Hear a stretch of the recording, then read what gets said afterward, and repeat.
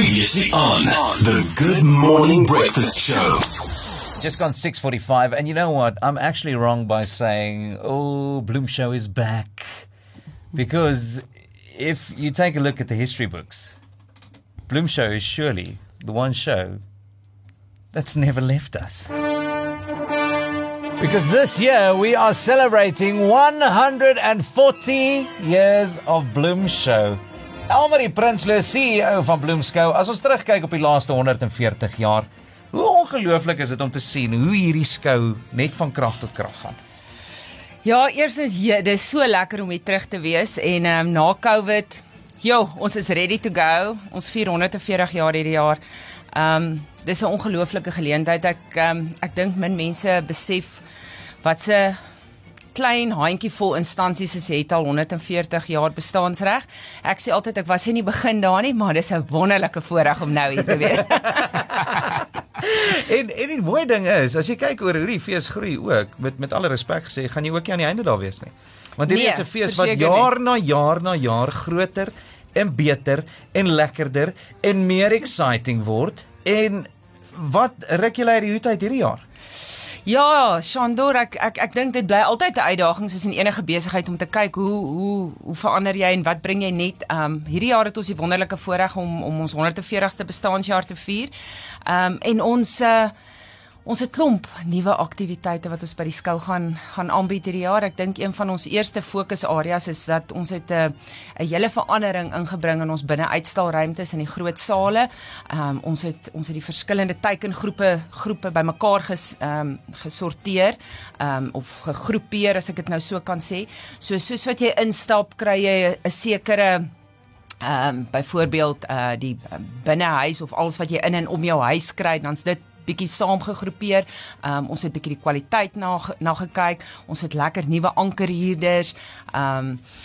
Ons binne-uitstallers 'n hele nuwe aanslag. Ons het 'n balans, gesonde leefstyl saaltjie waar mense bietjie na allerlei uitstallers in daai area kan kyk.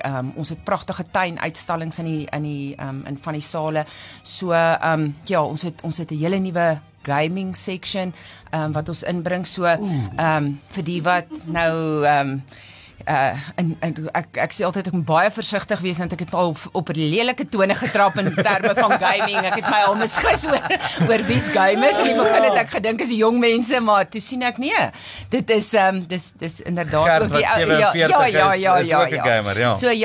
Ons het dit ook ingebring. Ek dink wat ons binne-uitstallings aan betref, is die eerste ding wat ek net wil sê, 'n hele nuwe aanslag. Dit gaan anders lyk en anders voel. Ons het dis van ons eerste goedjies wat ek nou kan sê. Verder op ons vermaakprogram het ons het F1 experience simulator. En jy kan voel asof jy 'n Formule 1 kar ry. Dit is absoluut dit. So ek dink dit is een van die lekkerste goed en ek sê dis nie die een wat jy nou vir die klein kindertjies gaan vat nie. Dit is regtig vir die manne en die studente daar buite wat werklik daai gevoel, dis 'n eerste verbloem. Dit gaan ook 'n wonderlike ervaring wees en ek dink ons gaan sommer so met OFM dalk sal ons maar net kyk hoe gaan ons een van die omroepers net bietjie daai sal laat toets dryf dat ons die luisteraars sal buite laat ervaar wat is dit. Dit is van ons solank van ons eerste goedjies wat ek met ons luisteraars wil deel volgens. En dan ook 'n lang lys van vermaak, want dit is ook elke jaar 'n hoogtepunt. Apart van die fun fair en die landbou skou en jy weet daar's die hele agri aspek van Bloemskou en die perde en alles. Daar's regtig eintlik net te veel om te noem. Maar die kunstenaars. Ek bedoel ons het vir reën Vrystaat vlaktes, hier sing hulle op die Vrystaat vlaktes vir die eerste keer ooit. Dit gaan super exciting wees. En so ook nog 'n lang lys van ander kunstenaars wat saam met hulle gaan wees. Ja, verseker, dis so ironies eintlik die reën. Ek dink van ons boere daar buite wat luister, hulle het my altyd gebel en gesê dis tyd vir skou, hulle kort reën. Ek dink hulle gaan dit nou doen hierdie jaar nie. Ons het lekker baie reën gehad en nou tree reën nie op. Dit was altyd die reënboogskou op 'n stadium. So ek dink is kenmerkend laat reën een van ons kunstenaars is, maar ja, ons is baie opgewonde ook oor die optrede van die Ndlovu Youth Choir, wat gaan optree hierdie jaar. Appel is daar, Sunset Sweatshop, ons het die Ramp Rodeo is 'n baie opwindende, lekker aksie vir die familie. Dit is waar ons die motorfiets waagvertonings het. Ons gaan 'n bietjie van 'n laser show op saam met dit koppel, 4 dansers. So dis altyd 'n lekker iets om by te woon vir die hele gesin. Ovaalbaan resies of oval trek, ek weet nie wat is die bekende naam daar buite nie, maar ja, dit is die karre wat so al in die ronde jaag. Dis altyd 'n groot hoogtepunt. Ons sit hierdie jaar 'n bietjie spinning by. So ek wil daar ook net sê, spinning is nie die wat jy ken met die fietsse wat jy spin nie. Dit is nie daai spinning nie. Dit is die spinning wat jy kyk of jy as ek die Engelse woord die tyres kan net binne 'n halfuur net afskryf. Dis daai tipe spinning. So ja, dis tekkies op die teer laat draai. Dis definitief daai. Ons het 'n famfest, ons het liggaamsbou kompetisie, ja, en dan bekendes ook soos Bok van Blerk wat gaan optree, Joe Black. So 'n vol vermaakprogram. Ek dink ek wil regtig die luisteraars uitnooi, kom hou ons sosiale media dop, luister na OFM. Daar's soveel aktiwiteite by vanjaar se skou. Dit is absoluut net onmoontlik om dit in so kort rukkie met almal te deel. Maar ek wil daarom ook net sê, ek dink die groot sukses ook van die skou is die kombinasie wat ons het. Ons is een van slegs 2 skoue in die land wat die landbouafdeling en die kommersiële afdeling suksesvol kombineer. So ons landbouafdeling is regtig ook 'n groot, ons is 'n platform vir al in die stoetveebedryf. Ons het die grootste openlig saalperdskou ter wêreld. Ons het omtrent 900 saalperde wat deelneem in hierdie kampioenskap. En ons het vanjaar ook die grootste bokskou in Afrika met 1700 bokke. So ek dink as jy dink 1000 is nou nie so baie nie, gaan tel bietjie 1700 bokke. 1700 maar kom kyk. Bokke, dis baie. Ek bedoel Saterdag kyk ons na 15 bokke en dit is ook baie. Ja, en dan jy uitgeput. So 1700. Wel, as jy nie weet waar die bokke is nie, gaan jy ryk waar die bokke is, as ek dit so kan sê.